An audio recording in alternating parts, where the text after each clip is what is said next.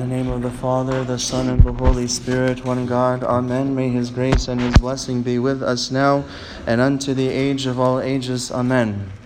Today, dear brothers and sisters, we celebrate the holy and divine liturgy on the Sunday before the Great Fast. On this day, the Holy Church rings her bells throughout the entire world and calls all faithful to prepare for the holy season of the Great Fast, which begins tomorrow and ends, God willing, on April 15th with our celebration of the glorious feast of our Lord's resurrection. And God willing, this will be for us a 55-day period of fasting and prayer and mercy, a journey through the wilderness of this world back to paradise through self-renunciation. And the best way for us to appreciate the Great Fast is to recognize that we, all of us, are not where we should be in our lives. We are all exiles and refugees in the sense that we have been displaced from our true home. Although the Lord God created and placed us in paradise with the intent of allowing us to live in his presence and to attain perfection and immortality through our union with him, the sad fact is that we succumbed to temptation and sin through the disobedience of our foreparents Adam and Eve. And as a result, we are now displaced from our true home, and we no longer live face to face with God in perfect communion with him. And every night our Mother, the Holy Church, reminds us of this fact in the arrangement of Psalm 136 in the midnight hour of the Agpeya, which begins with this lamentation: "By the rivers of Babylon, there we sat down. Yeah, we wept when we remembered Zion." In this psalm, the holy prophet King David speaks about how the people of Israel were taken captive by the Babylonians because of their sins. And on a spiritual level, this is a symbol of all of mankind, of all of us, because we lost our true home, paradise, and now we live in exile because of sin. But that home, that innate memory of being close to God, still resides in us and in every human being. And today, on the eve of the Great Fast, we have an opportunity, not an obligation, but rather an opportunity to return home. We have an opportunity to live our lives in such a way that we will once again be near to God and live a paradisiacal life. When we look at our lives and the world around us, and especially all of the turmoil that we see around us, it becomes clear that this is not what God intended for us. We were not created for this kind of life. We are exiles living in a fallen world, but again, today we have an opportunity to begin our journey, the journey of the Great Fast back to paradise, and to be restored to our first estate. And for this reason, our Mother, the Holy Church, prepares us in this morning's Gospel passage from Matthew 6, verses 1 through 18, with these words in which our Lord speaks about three distinct actions that will help us return to paradise. These three spiritual disciplines are, so to speak, the wings that will carry us up to God. They are almsgiving, prayer, and fasting. Without these, we cannot enter the kingdom of God. They are foundational in the lives of every Christian. This is why in today's gospel, our Lord simply said, when you do a charitable deed, when you pray, when you fast. He did not say if, he said when, because these things are part of the nature of every single Christian. And in light of this, I propose, dear brothers and sisters, that we speak about each of these three spiritual disciplines in only 3 points. The first action that will enable us to return to paradise is almsgiving, or acts of mercy. Although the English translation here is almsgiving, the Greek word in this passage is eleimosine, which comes from the Greek word eleos, and that literally means an act of mercy or a charitable giving. Our Lord does not accept our fast unless it is accompanied by acts of mercy. We see this very clearly in the Holy Scripture, and especially in that beautiful description of fasting that is found in the book of Isaiah, in which God declares, "I have not chosen such a fast as this. Instead, loose every unjust fetter, undo the knot of violent transactions, send the broken ones forth in forgiveness, and tear every unjust contract asunder. Break your bread with the hungry, and bring the homeless poor into your house. If you see someone naked, clothe him, and you will not despise anyone of the near kin of your descendants." In this passage, we see a clear relationship between fasting and acts of mercy to others. And so, as part of our fast, we are called to relieve the sufferings and the burdens of all of those around us who are in any type of need. And the reason we do this, dear brothers and sisters, of course, is love. When Christians give freely to those in need, we do so as an expression of our love for God and also our love for those who are created in the image and according to the likeness of God. This is reflected beautifully in Proverbs chapter 14, which says, "He who oppresses the poor reproaches his maker, but he who has mercy on the needy honors him." The more we offer acts of mercy to those in need, the more we honor God Himself, because our action directed towards a human being in need is actually directed towards God Himself, because that human being is the icon of God. This is why our Savior teaches us in the Gospel that He is the beneficiary of every single act of mercy that we offer to others. He tells us, "I was hungry, I was thirsty, I was naked, I was in prison, I was sick, and you had mercy on me." And then He goes on and He tells us at the end of Matthew 25 that whenever we do something good for the least of His brethren, we do it for the Lord Himself. He identifies Himself with the needy because they are all made in His image. And when we act in a merciful way towards them, we honor God Himself. Moreover, dear ones, our acts of mercy not only honor God and help our brethren, but they also restore us to sanity. When we attend to the needs of others, something wonderful happens. We forget about ourselves. As we see all around us, self-absorption is a disease that is prevalent in our society. It's something that is ravaging our society. Everything we do is about ourselves and our choices. But the Christian life, however, is all about forgetting oneself, being less concerned with oneself, having fewer thoughts about oneself. Acts of mercy are all about giving ourselves away to others through things like hospitality, volunteering, tutoring, encouraging others, cooking, cleaning, and any other thing we might do to support the weaknesses of others. I remember when Father Peter Farrington came to address our youth at the recent retreat, he reminded us of an important principle that we oftentimes forget.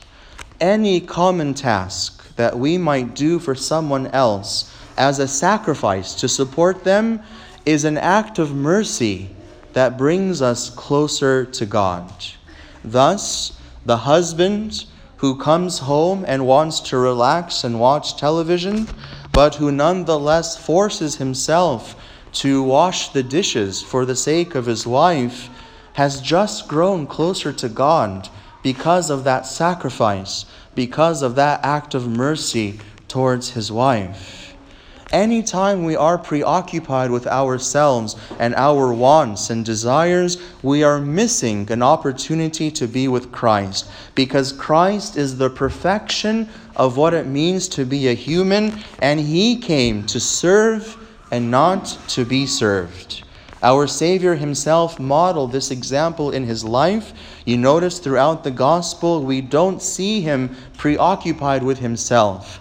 He is always either praying to the Father for us, or he is healing us, or he is teaching us, or he is sacrificing himself for us. But our Lord in the gospel never said to the disciples, "Please go away, I need some me time.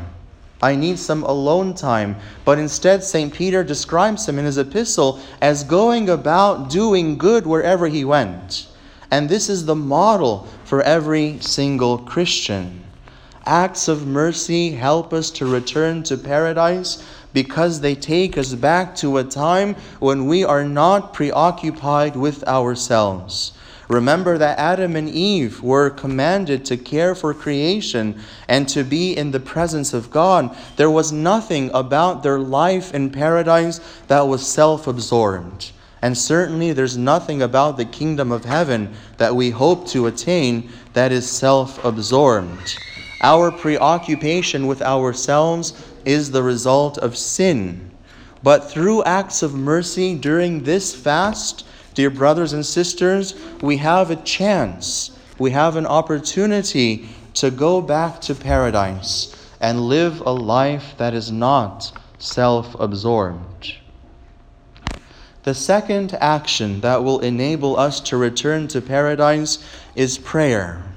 You know, dear brothers and sisters, all over the world, we observe that hardly anything lives by itself. Birds need air to fly.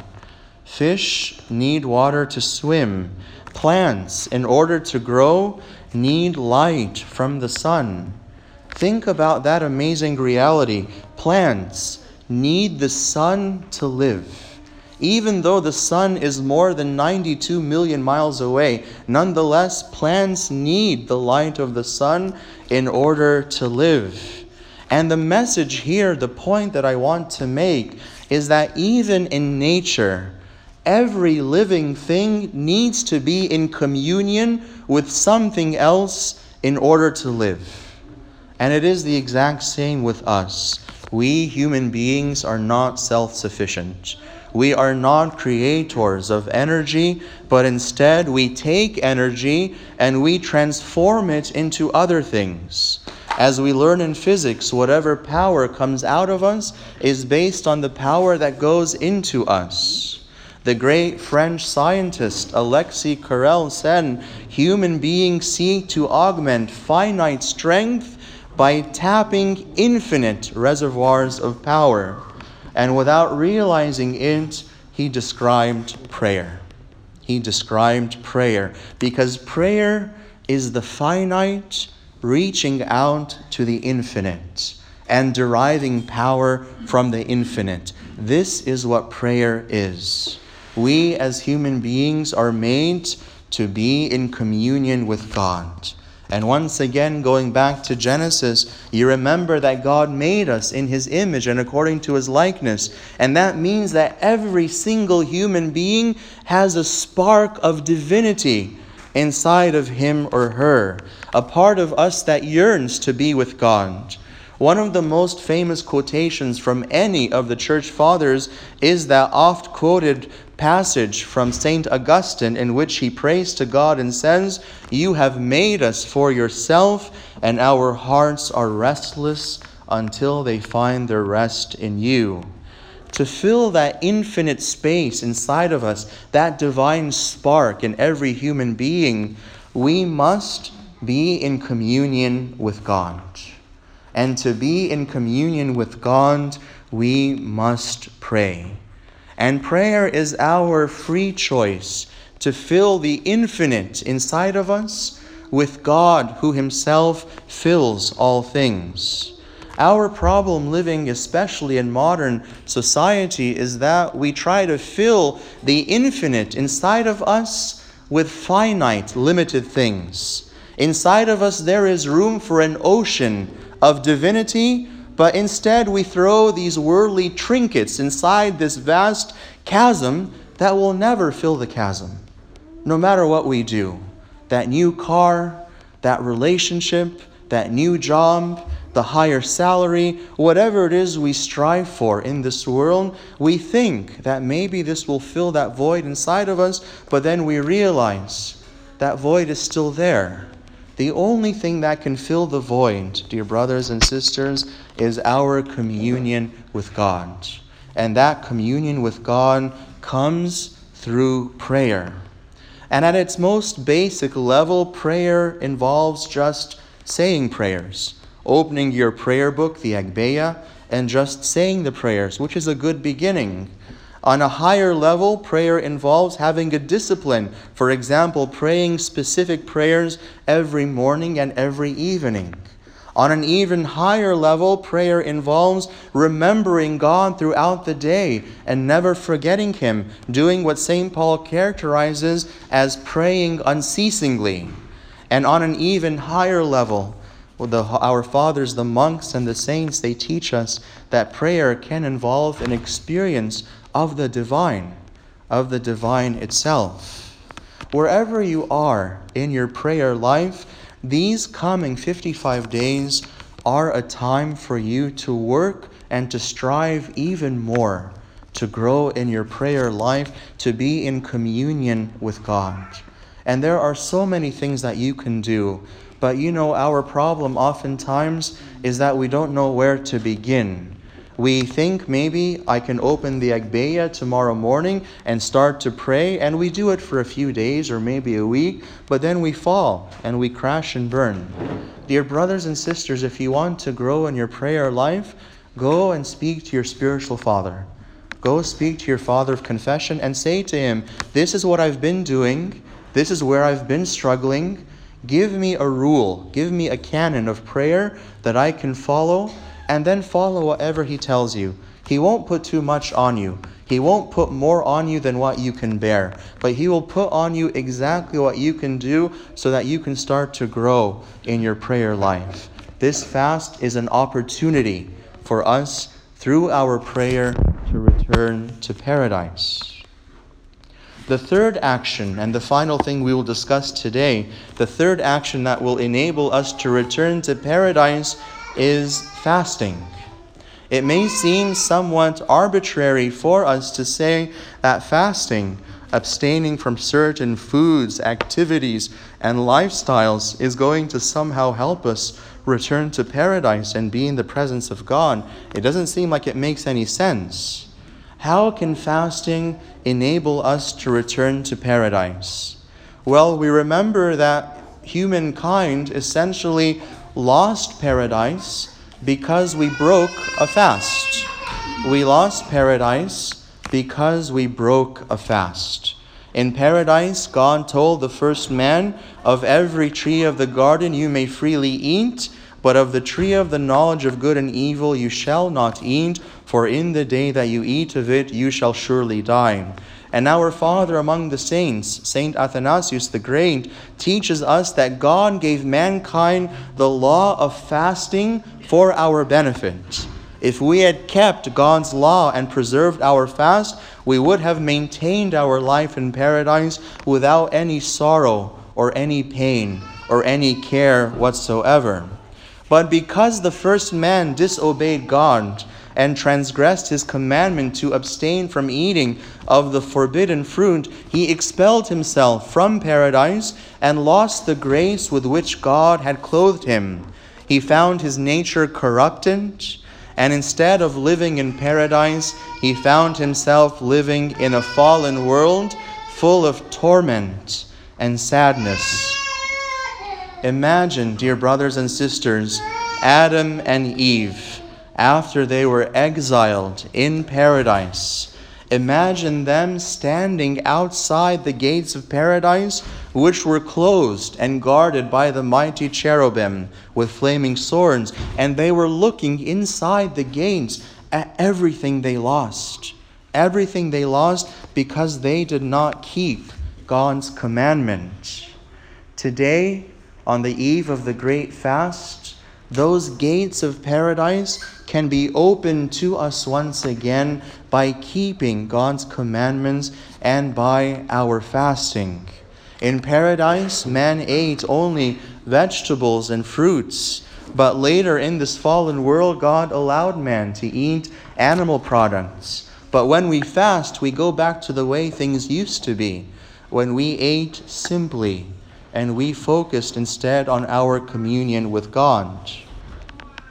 And this is especially clear in our Lord's own life. You remember after he was baptized by St. John the Baptist, he entered the wilderness and he fasted 40 days and 40 nights. And during this time, the old deceiver and tempter Satan appeared. And being a slanderer and a liar, he began to tell our Lord all of these lies. And the first challenge he made to our Lord was essentially, aren't you hungry? You can turn these stones into bread. He was trying to tempt our Lord to break his fast. And that is exactly what he did with Adam and Eve much earlier, and that's what he continues to tempt us with even today. His warfare hasn't changed from the beginning. But we have an opportunity through fasting to refuse his temptation and to overcome the desires and the urges of our flesh and fallen nature as usual. And in doing so, we return to paradise. We return to a state where we are not subject to our passions and our desires, to the things that we want. When we return to paradise through fasting, we correct the imbalance in our nature. You know that every human being is made up of a body and a soul, but I ask you to be honest with yourselves. Think about your life. How much time do you spend on the cares of your body? Brushing your hair, getting dressed, etc., eating. How much time do you spend on your soul? Praying, attending the divine services, reading your scripture, acts of mercy to others. If you are honest with yourself, you will see there is a huge disparity between the time we focus on our bodies and the time we focus on our souls. But during this fast, we have an opportunity to go back into balance, to give our soul its due, to focus on our soul more than on our bodies. Because you know, dear brothers and sisters, to be in any kind of imbalance is to be sick. When you go to the doctor, one of the first things they oftentimes do is draw blood to take tests to see what cells are in a higher proportion than others, what elements in the body are out of their balance. Because to be out of balance is to be sick. And all of us are spiritually sick because our focus on the soul and body is completely out of balance.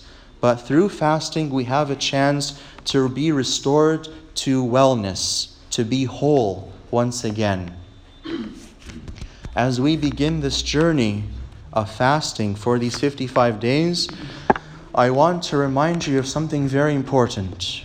It's not going to be easy. The warfare against you is going to increase. There are going to be more problems in your life. Things are going to be harder. Because, of course, think about it. When the devil sees us fasting and trying to return to paradise and becoming closer to God, do you think he's going to leave us alone? Of course not. He'll fight you twice as hard. And you're going to find it's going to be difficult. And there are going to be many obstacles. For example, oftentimes there's the obstacle when we have temptations or tribulations during the fast. When our lives reach such a low point because of something that happened in our family or at school or at work that we think, I can't deal with this and also fast. I need something to comfort me. And so the devil tempts us to break our fast. Don't do it. Don't do it. Be strong in the midst of your tribulations and trust that through your fast, through your nearness with God, you will get through that tribulation. Sometimes we also fall into the temptation of making up our own rules of fasting. And this is a big problem I see, especially in the modern day. We are not to make up our own rules of fasting because we don't know what's best for ourselves. Instead, we are to go to our Father of confession or our spiritual Father and open our hearts and say, this is my life. This is what I feel I can do, what I can't do. Give me a rule of fasting, and He will guide you and give you a rule that you can do. But don't make up your own rules. Sometimes I hear very strange things like, well, I know the church started the fast for 55 days, but Jesus Christ only fasted 40 days, so I'm going to fast 40 days. And people come up with their own ideas of what they should do. Or some people say, well, I need to fast with dairy. I'm not saying, of course, that's impossible. Maybe that is possible in consultation with your Father of confession, but don't give yourself that rule. Talk to Him and let Him give you the absolution, but don't give yourself that rule. It's not for you to make up your own rules because, as the Fathers remind us, there's nothing more sad than a person acting as their own spiritual advisor. That is not the way God set our spiritual lives up. God did not set things up so that we could be our own advisors, but instead He appointed apostles. The apostles ordained successors. The successors ordained bishops and presbyters. And we have our fathers, the monks. We have many who can guide us. Don't make up your own rules, but rather be guided by the church. Because remember, you are part of a community. Your fast is not something individual. Your fast is part of the larger community. And when the community fasts in a specific way for a specific time, you fast along with the community in that way and in that time. And if there has to be an exception, then it's done with you through your Father of confession. But don't make up your own rules. Another temptation that we oftentimes face during the fast is the temptation to treat the fast like a diet. For example, when we go and we scrutinize the labels, or we go, for example, to a restaurant, and especially now in the modern day, we find oftentimes the vegan food is much better than the non-vegan food. And so we kind of play this trick on ourselves where we eat very comfortably. We eat very luxuriously, but things are technically vegan. You cannot fast on technicalities. If it's something that you like and something that you're drawn to, something that you're going to get comfort from, then it's probably something you should fast from, even if it's vegan. The test of whether something is fasting or not is not simply the label. The test is whether you want it and how attached you are to it. It is possible for you to have your favorite drink at Starbucks and be used to every time you see a certain drive-thru, going through that drive-thru and getting your drink before work. That is something that you're drawn to, right? And it could be something that has power over you, where you feel like you can't say no. Well, even if that drink is technically vegan, it's probably a good idea for you to avoid it, because it's something that has power over you. That's what the fast is about. It's not a diet. We're not following a certain kind of diet, but rather we are following a spiritual program to help us overcome the things that really command our attention. That's what the fast is all about. And of course, that reminds us that the fast is not only about food. There are a lot of other things that we can fast from. Maybe a lot of us are addicted to watching television, or we're addicted to having our faces in front of some kind of screen, playing video games, watching movies, whatever it may be. Maybe it's text messages from our friends. Sometimes we can send hundreds of messages in a day. Whatever is consuming our time and our energy and our thoughts, whatever is getting in the way of our relationship with God, that's what we fast from. That's what we fast from. And again, in consultation with your spiritual father, you can develop a program that will help you overcome all of the things that basically command your attention throughout the year. We are at the gate of the 55-day fast. It's a blessed time. I hope all of you feel today as though it's Christmas Eve, because today is really a wonderful day, and the coming 55 days are really a blessed period in our year. And I hope all of you benefit from this time. I hope that you won't run away from the fast. I hope that you'll all do your best to grow spiritually, to return to paradise.